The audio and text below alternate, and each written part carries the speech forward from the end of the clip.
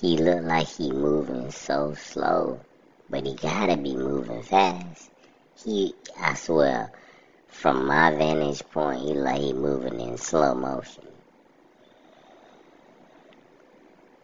But he be killing them, son, out there on that court. Killing them. He's unstoppable.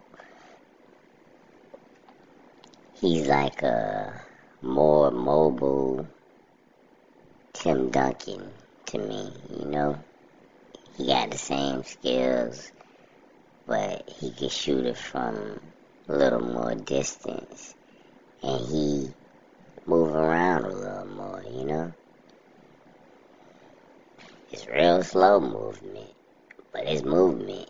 But like I said, it might just be from watching it on TV. He look like he going slow. I bet in real life, he probably going fast as hell.